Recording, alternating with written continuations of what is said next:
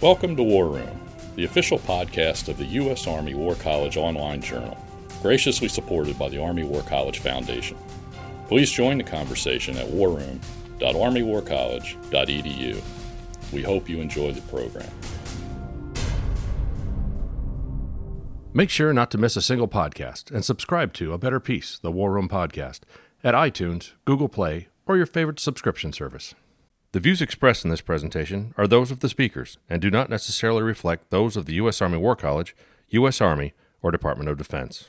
Welcome to A Better Peace, the War Room podcast. I'm Ron Graneri, professor of history at the Department of National Security and Strategy at the U.S. Army War College and podcast editor of the War Room. It's a pleasure to have you with us.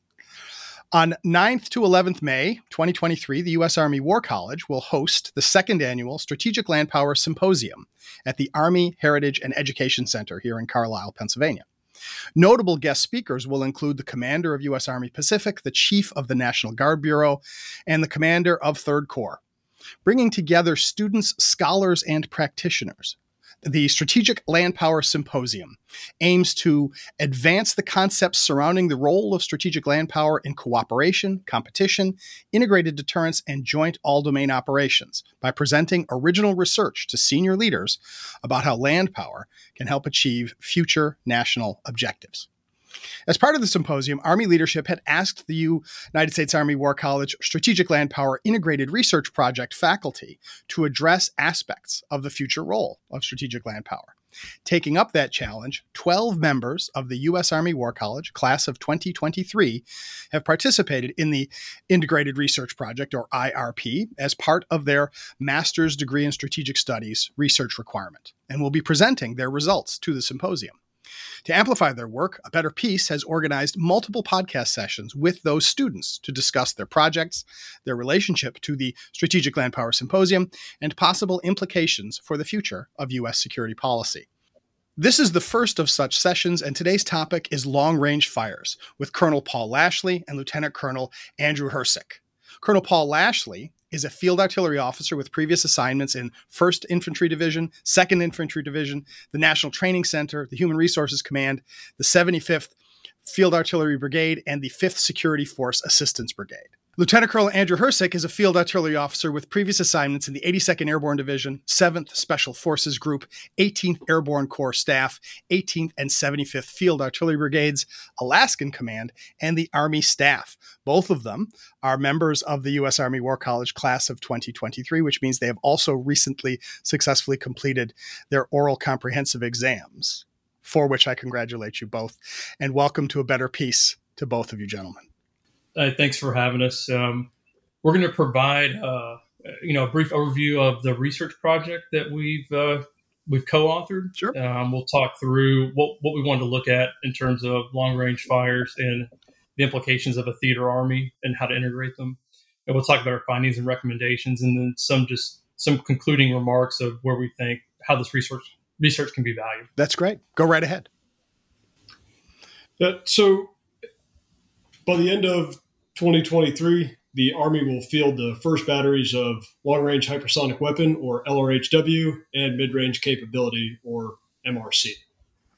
These new units will provide surface-based precision fires capability beyond 300 kilometers for the first time since 1991, and represent a bit of a paradigm shift away from the theater Army's reliance on air and maritime component long-range fires to strike theater-level deep targets.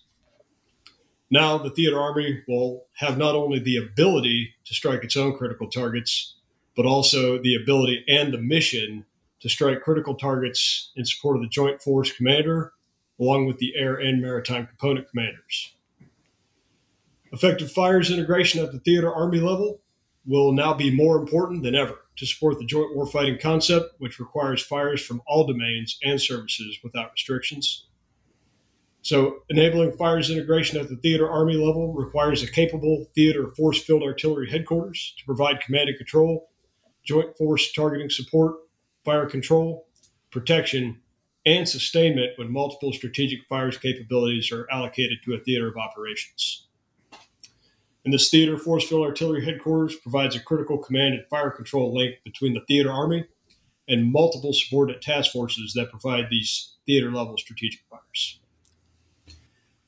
And so when we looked at the findings and recommendations for integrating these new capabilities within the theater army, what we came to understand is that with long range hypersonic weapons and mid range capabilities, there's going to be a number of opportunities at the policy level, but they also present some escalation risks as a strategic non nuclear weapon. So it really led to 3 policy level considerations prior to employing this land-based hypersonic or cruise missile system. So first, a competitor or adversary's perception of a threat from these systems may be enhanced when their actual capabilities are unknown or unpublished. Secondly, military leaders and policymakers must consider the perceptions and responses from third-party states before they employ these particular strategic capabilities. And then third, the U.S. has to consider potential indirect actions that an adversary might take up against our allies and partners in response to the U.S. deploying or posturing these strategic capabilities. Yeah. So those are the policy considerations. And then we look at joint force integration for these particular capabilities. We believe it requires a force field artillery headquarters that has an adequate structure and authorities to perform targeting, cross-component strike coordination, protection, and risk management.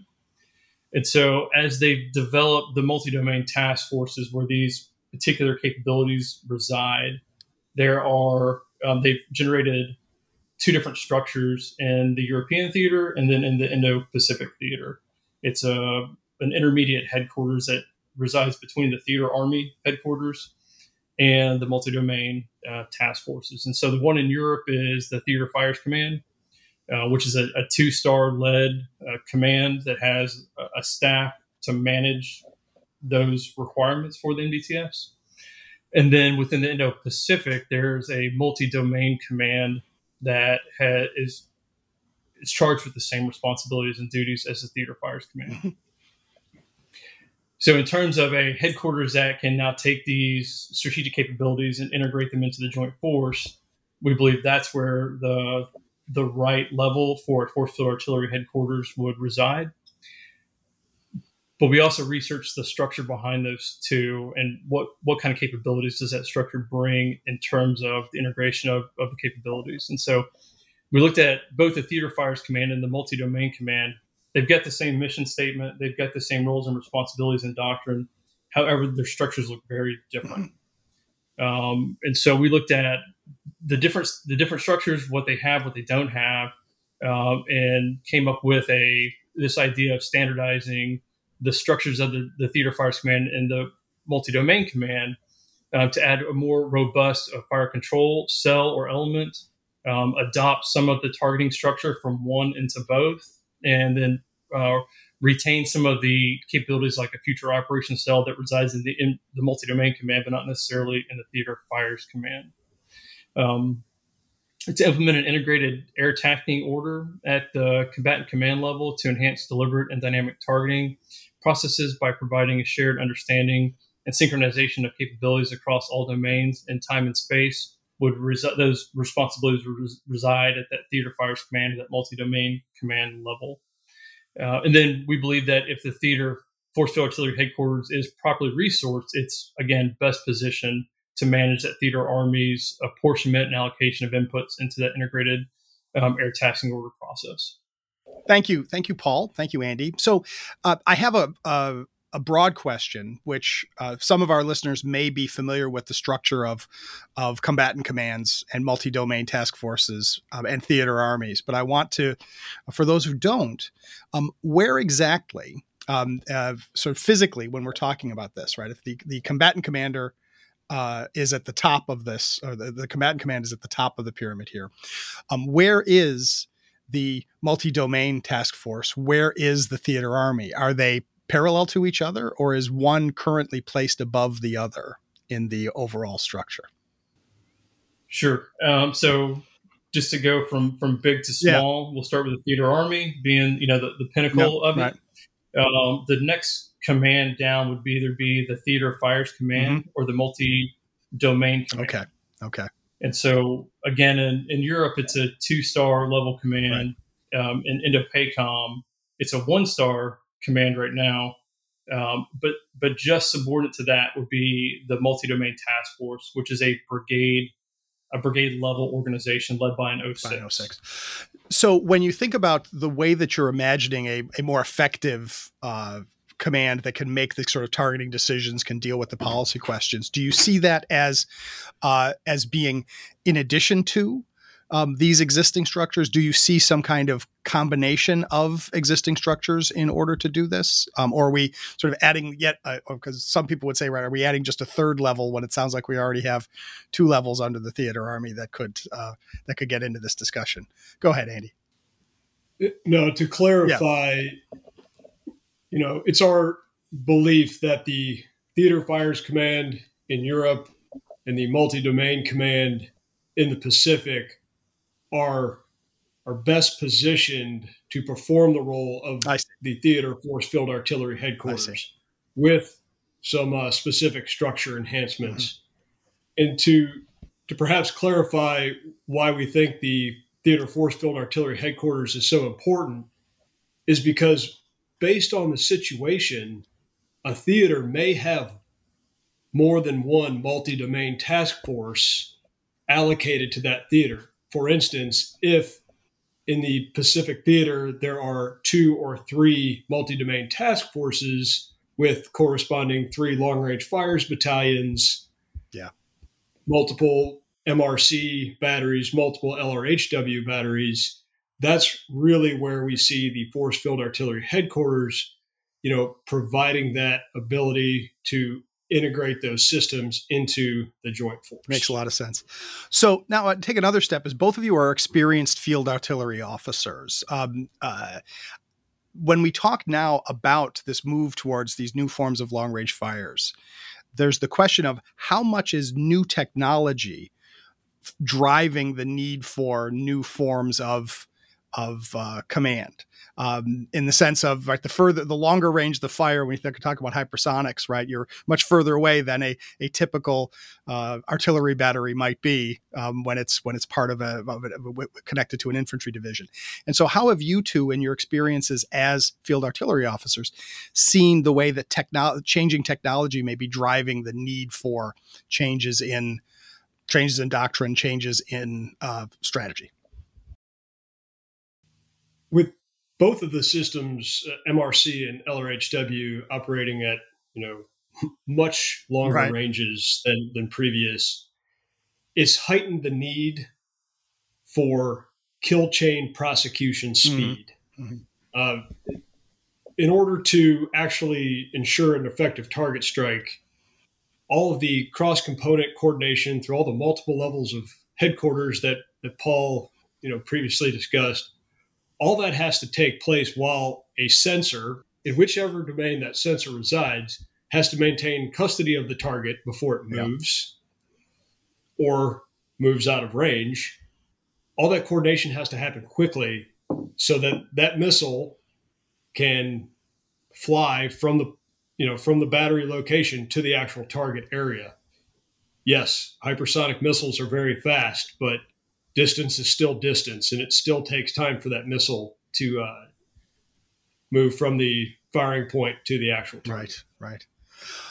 How different has it been in your experiences as field artillery officers to go from talking about, say, your standard 155 millimeter artillery piece to talk about hypersonic missiles that have ranges of much longer ranges? Does that change the role of the officers on the ground? So Paul and I had kind of discussed this previous. On one hand, yes, you're conceptualizing strategic level effects that are originating from a field artillery battery commanded by a captain. Yes, that's exactly what I was thinking about. That's a big burden to put on even the smartest captain. But both the LRHW and MRC are certainly exquisite capabilities. Mm-hmm. But at the end of the day, they are similar to other fire support systems. Mm-hmm. Yeah. They have to be in the right place at the right time with the right munitions to achieve the desired effects on the target. And as previously stated, The C2 nodes involved in that process must be able to close the kill chain rapidly enough to assure an effective target strike. So conceptually,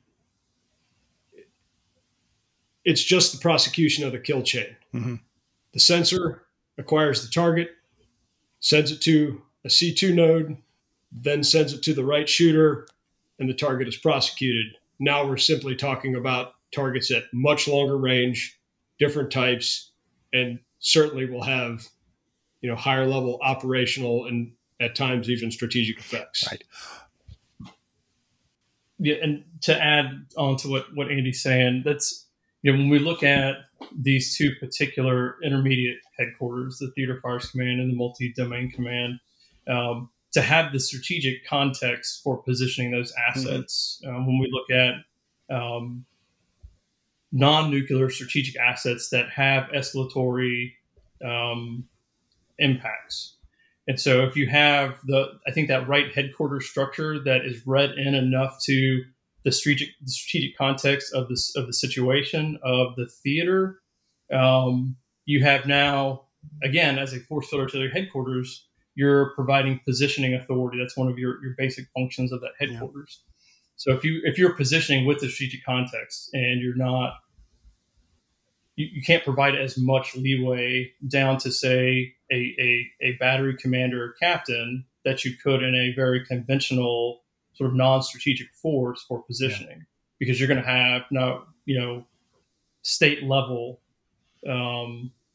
implications for escalation. Right. And so that's, again, why we look at we think that's the right headquarters to provide that contextual guidance down to even a battery level, which it may seem a little ridiculous, but when you're talking about a system that from Luzon or Okinawa can both cover the Taiwan Strait, that becomes, there's some strategic implications. Right. Well, and I'm glad that you're moving exactly where I wanted to ask you guys this too, is these questions of strategic implications and escalation. Right. If we're talking about weapon systems that, at least theoretically, or at least let's say at least from the perspective of the outside observer, could be carrying conventional warheads, could be carrying something else, right? How do we? I guess this is where you get into that policy question, right? If I'm the president of the Philippines and I've got there's such a battery is stationed in my country, and I'm saying, and at the last minute I say, I'm a little concerned that an adversary, when they see this missile being launched, assuming they see it being launched, they won't know what kind of warhead it is. And they might feel the need to escalate their response more quickly, right? They're not going to wait until it hits the ground to see what it was carrying. And so how do we imagine both the sort of communication within the kill chain, but also in this policy discussion about how we manage, we might know whether we're escalating, but of course our adversary may not. And our adversary may make assumptions that are incorrect. How do we manage those kinds of signaling problems? Yeah. So the example we looked at was the Terminal High Altitude Air Defense System deployment to South Korea in 2017. In response to that strategic systems deployment, Beijing initiated an aggressive coercion campaign against South Korea, leveraging economic, diplomatic, and information instruments of national power, including cyber attacks, in an attempt to force Seoul to withdraw its support for the THAAD deployment. Ultimately, wide range of estimates, but could have cost South Korean economy somewhere between $6.5 and $24 billion. And so that was one of the areas that we looked at of, you have to remember that the enemy always gets a vote, right? The competitor or adversary's perception of the threat will drive their response, regardless of facts or statements to the contrary. For the policy level and really for the combatant command level, you have to keep in mind, even prior to the launch that you described, Ron, just the positioning of that asset forward. There may be more than just 2 or 3 states involved. and really you have to consider potential actions against the host nation, if you will, right? Because that's the easiest portion to target is their access basing and overflight. So without using any sort of military force, an action could be taken against, Paul used the example of the Philippines earlier. Simply economic coercion against the Philippines may end up in a revocation of access basing and overflight authorization for an LRHW or MRC system, and now we don't have the capability in the right place at the right time. So a couple of the things that we looked at, from the policy level, secretary level public statements and diplomatic communications that have clear and consistent messaging of intent, purpose, and duration are important in terms of managing potential adversary misperception. But as we get down to the theater army level and below, it's vitally important to ensure that all actions concerning those systems are in line with those public statements of intent. In other words, it's probably a bad idea to just move strategic fire systems around in an aggressive posture when their stated intent or purpose is simply deterrence or an exercise. So that's, again, why we think that the Force Field Artillery Headquarters is so important, to be able to translate those strategic objectives all the way down to tactical actions by the batteries and help manage that misperception in any of the strategic. It makes sense. Go ahead, Paul, please. Yeah, no, Ron, I was just going to add on to what Andy's saying here, but I mean, you can boil it down to what you don't want is that battery commander taking the long range hypersonic weapons on a road march, right, and creating this a strategic escalatory act, right? And all he's trying to do or she's trying to do is exercise the systems, do the maintenance, whatever it is. But you have to be that careful when you're talking strategic capabilities, right? These long range capabilities that have strategic implications. It's it'll be all about the messaging. So if you're in the information space, just like you're moving a carrier strike group around the Indo-Pacific, you almost have to treat a battery like this with the same level of communication in the information space, so that what you're sending is getting received the right way by our competitors and potential adversaries. It is one of the great paradoxes, right? We talk about this in theories of war and strategy. We talk about coercion theory, that deterrence does require communication. And I guess one also has to worry is if deterrence can be too good, right? Because somebody might not like being deterred, right? They might dislike it so much. They'll be like the Chinese in responding to the THAAD in South Korea, or say the way the Russians responded to the possible positioning of anti-missile missile defense batteries in Eastern Europe way back in 2008, 2009, right? That the mere stationing of such forces, which you don't want to do in secret because you don't want your adversary to discover them and think that means you're planning something, but to be able to message this. Do you think that the United States Army right now is, let's say, both aware enough and trained enough to deal with those kinds of information responsibilities? I'm sorry, I'm not asking you both to criticize the Army and endanger your careers, of course. But I'm curious whether how well you think these informational questions are integrated into the discussions about deployment and use of such forces. Go ahead, Paul, or Andy. Sorry, go ahead, Andy. So I would lead off with just a little bit of strategic context for both systems to help frame this discussion. First of all, any range or capability that we're talking about on here is unclassified and publicly available information. True. So a long-range hypersonic system deployed to the United Kingdom is capable of striking Moscow in under 40 minutes.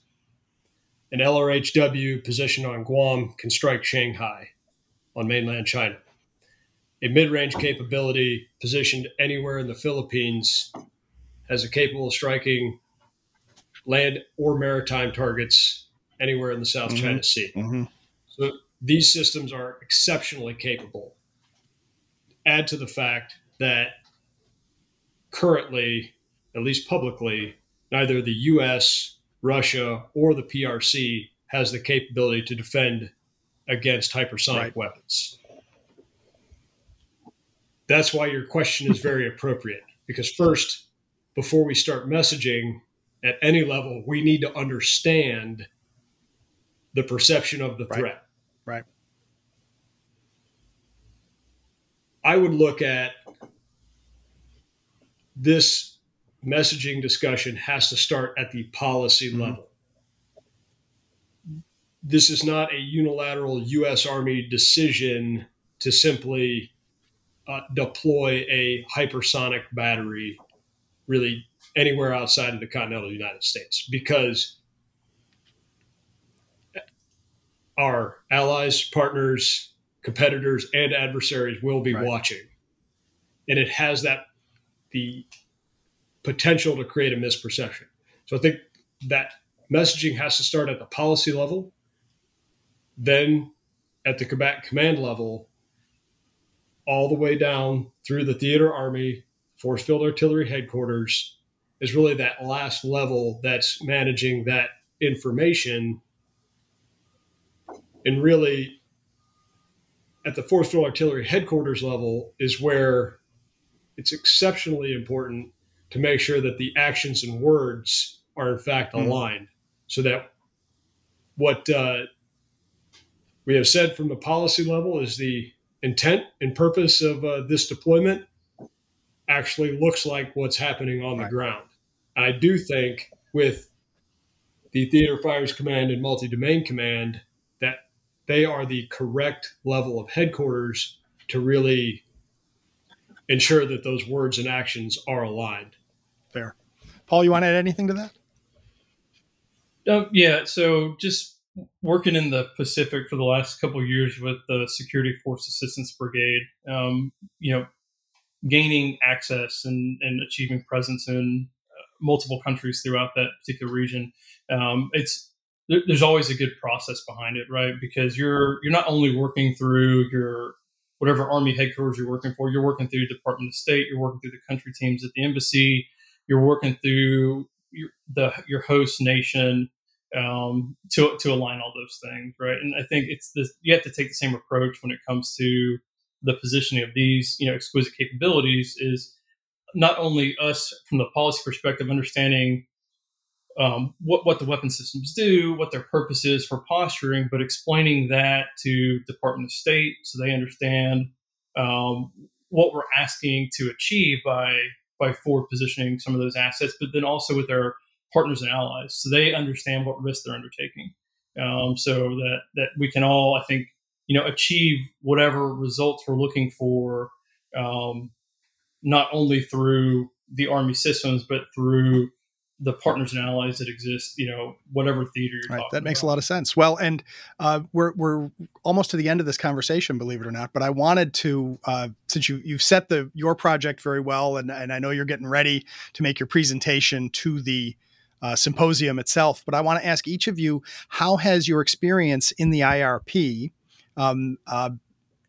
how's it gone as a part of your educational experience here at the War College, and how do you feel that it has fit in with that larger experience as a student at the War College? I'll let you decide who gets to go first. Paul, go ahead. Yeah. So the Strategic Landpower IRP, looking back, what has it been now? 8 months since I signed up for it, I guess, right? or whatever. So the reason I pursued it, because I looked at this year as we get this year to experience and learn with a peer group around us, right? And you could look at doing an SRR, write it in a vacuum, do a lot of research, and provide that as the thing that you're going to do. I looked at it as an opportunity to continue that shared learning with my peers, and so I enjoy the seminar setting, and I enjoy discussing the topics and then learning from one another. And so when I looked at doing this, I thought, I could continue that experience in the seminar setting, I can write this paper, but I can also get perspectives as we go through the year of writing it. And not only, did Dr. Cantwell bring in a lot of subject matter experts to discuss topics with us that really aligned with the courses that we were in. So we got a little broader understanding of that. But we spent periods of time presenting, here's where we are with our project. Here's the findings we're looking at here. We think that we can implement these findings this way. And then you have 10, 11, 12 other people that can say, have you thought about this? Have you thought about, or in my research, I found this thing and it may be helpful for you. And so it was almost like a village was writing this project instead of just me and Andy. And so I found it very helpful and also professionally and personally rewarding to go through the experience with the entire IRP to produce something that we think will have some impact for the future force. Outstanding. Andy, what do you think? For me, it was much like Paul, a good opportunity to research and work on some relevant challenges for the Army, especially as we look at large-scale combat operations at the theater Army level and above.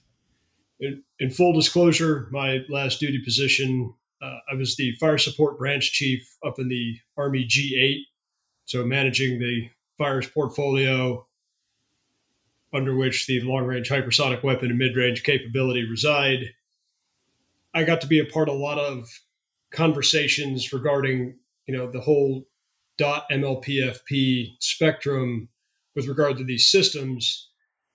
And frankly, I never heard a lot of discussion about integrating the system into the joint force. And as I was trying to manage lots of Army money and to the point where my head hurt. I can only imagine, Andy. Often I wondered about integration into the joint force. This IRP gave me the opportunity to do a little further research, perhaps add to the body of knowledge, and get to write a paper with Paul. We've attended all PME together since is that Captain's right? career course. So that's right. I have not heard that, even though I know that people at students at the War College are at roughly the same spot in their careers. I have you guys might be the first pair that I've heard who've actually been through it all. Are you aware of this being common in anybody else in your class? I don't know that we've asked anybody. Fair enough. Well, that's great. Well, you see, and the idea of the integrated research project, right? We require everybody to do some kind of research, right? Paul, you mentioned the SRR, the strategy research requirement, but it can be anything from an individual paper to working within an integrated research project to group papers like this. And it's always interesting to hear why people choose what they choose. People like to work in different ways and what they think they get out of it. Last question for both of you is, what's going to happen after you successfully complete this? I'm going to knock on wood and say you will successfully complete your IRP and you'll make a great presentation to the symposium. What's next? Andy, what's next for you after the U.S. Army War College? If you can tell us. Right now, my next assignment, I'll be the Chief of Training in the ForceCom G357 down in North Carolina. Currently, I believe it's still Fort Bragg, soon to be renamed Fort Liberty. Looking forward to joining that team and learning yet another portion of the Army enterprise. And obviously you've been there before with 18th Corps and with the 82nd Airborne. I have spent a lot of time at Fort Bragg. As a matter of fact, it took an act of Congress to get me off of there the first time. The BRAC move for 7th Special Forces Group down to Eglin Air Force Base was the first time that I left Fort Bragg and not headed to Iraq. All right. Well, so now you'll go back and enjoy Fort Liberty. It should be an interesting experience. They didn't rename Fayetteville, so you're okay. You'll be able to find it on a map. Paul, how about you? What's next for you? For me, so I'll head down to DC after this. I've got a job with the Joint Staff working in the J35, and I'll get probably pinpointed once I get there and sign in. But I know I'll be working in that directorate somewhere. Great. Well, thanks to both of you for coming on. Good luck with the rest of the IRP and the rest of your time here at the War College, and good luck going forward. Thanks to Paul Lashley and Andy Hersick for joining us here on A Better Peace. And thanks to all of you for listening in. Please send us your comments on this program and all the programs. We're always interested in hearing from you. Send us your suggestions for future programs. Please take a moment and subscribe to A Better Peace, because you know deep in your heart that that's what you really want to do, is to subscribe to A Better Peace. And after you have subscribed to A Better Peace, please take a moment to rate and review this podcast on your podcatcher of choice, because that's how more people can find out about us and can discover deep in their heart that they want to subscribe to A Better Peace. This conversation is over, but we look forward to welcoming you to the next one. And so until next time, from the War Room, I'm Ron Graneri. And that concludes our program. Thank you for listening. The views expressed in this podcast reflect those of the speakers and do not necessarily reflect the views, policies, or positions of the U.S. Army or the Department of Defense. Let us know what you think. Provide us your feedback, comments, or suggestions through our webpage at warroom.armywarcollege.edu, and have a great day.